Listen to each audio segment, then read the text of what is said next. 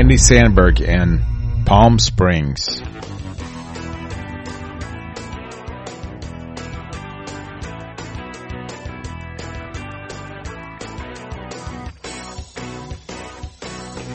Welcome to the best movie of the year so far. I am John Ellis. Thanks for listening today. We have another fun movie to talk about. Thanks for taking the time to be part of the show today. If you're new, click that subscribe link to be notified of new movies. Glad to have you back to the show that helps you determine the best movie of the year so far. We do that by talking about lots of movies. Later in the month, we'll catch up with where we are so far with 2020 movies and apply some sort of ranking. It's 2020 after all. Movies are still out there, just most likely not in your local theater. So where are the good movies? We'll talk about them, plus a few bad ones along the way.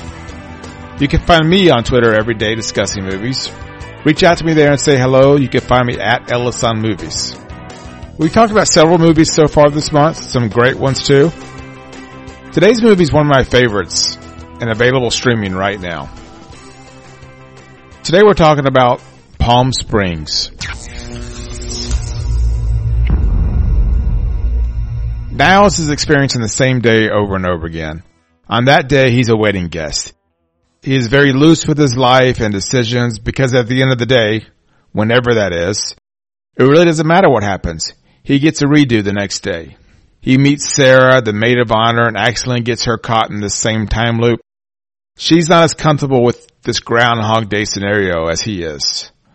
Palm Springs is the story of Sarah adjusting to Niles' normal, a life that he can't get out of, and he's not even sure if he really wants to. Palm Springs is taking a risky chance, thinking it can have a fresh take on a concept we've seen many times before, but it really succeeds in every way. It's a delight of a film and a must-watch for 2020, and an instantly rewatchable movie at that.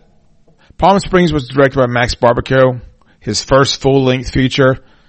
It's based on the screenplay by Andy Sierra. Now, of course, it features Andy Samberg as Niles, Krista Milotti as Sarah. Of course, we knew Andy Samberg had the comedy chops, but Milotti is equally as good in her role. It's a co-lead for sure. Plus, not to mention the chemistry between the two of these is perfect. J.K. Simmons has a small role. He's a bit of a lunatic, but every time he's on the screen, you'll love it. Plus, Palm Springs has a great cast of supporting roles that really make a difference in this film. Like any movie from this genre, every scene is a building block, and that's evident in Palm Springs. It's very purposeful with everything it does. The scenery, the cast, the incidents, it's all there for a reason, and the payoff is worth it. Palm Springs is the perfect blend of romantic comedy with a little sci-fi added. It's a concept that's been attempted many times before, and most of the time with not good results. And this is the exception to that rule. It's a movie that left you with really no signs of a sequel at all in the story.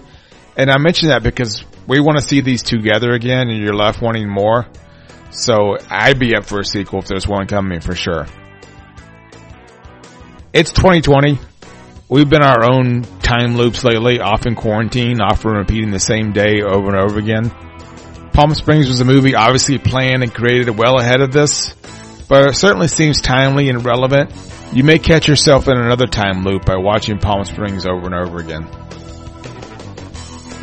Thanks again for listening and making this part of your routine. Be sure to subscribe so you're the first to know of new movie discussions.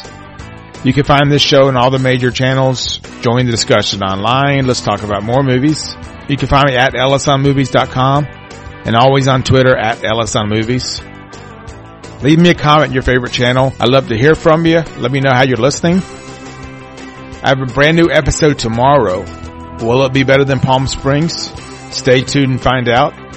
But until then, stay home if you can, wear a mask, and watch a movie.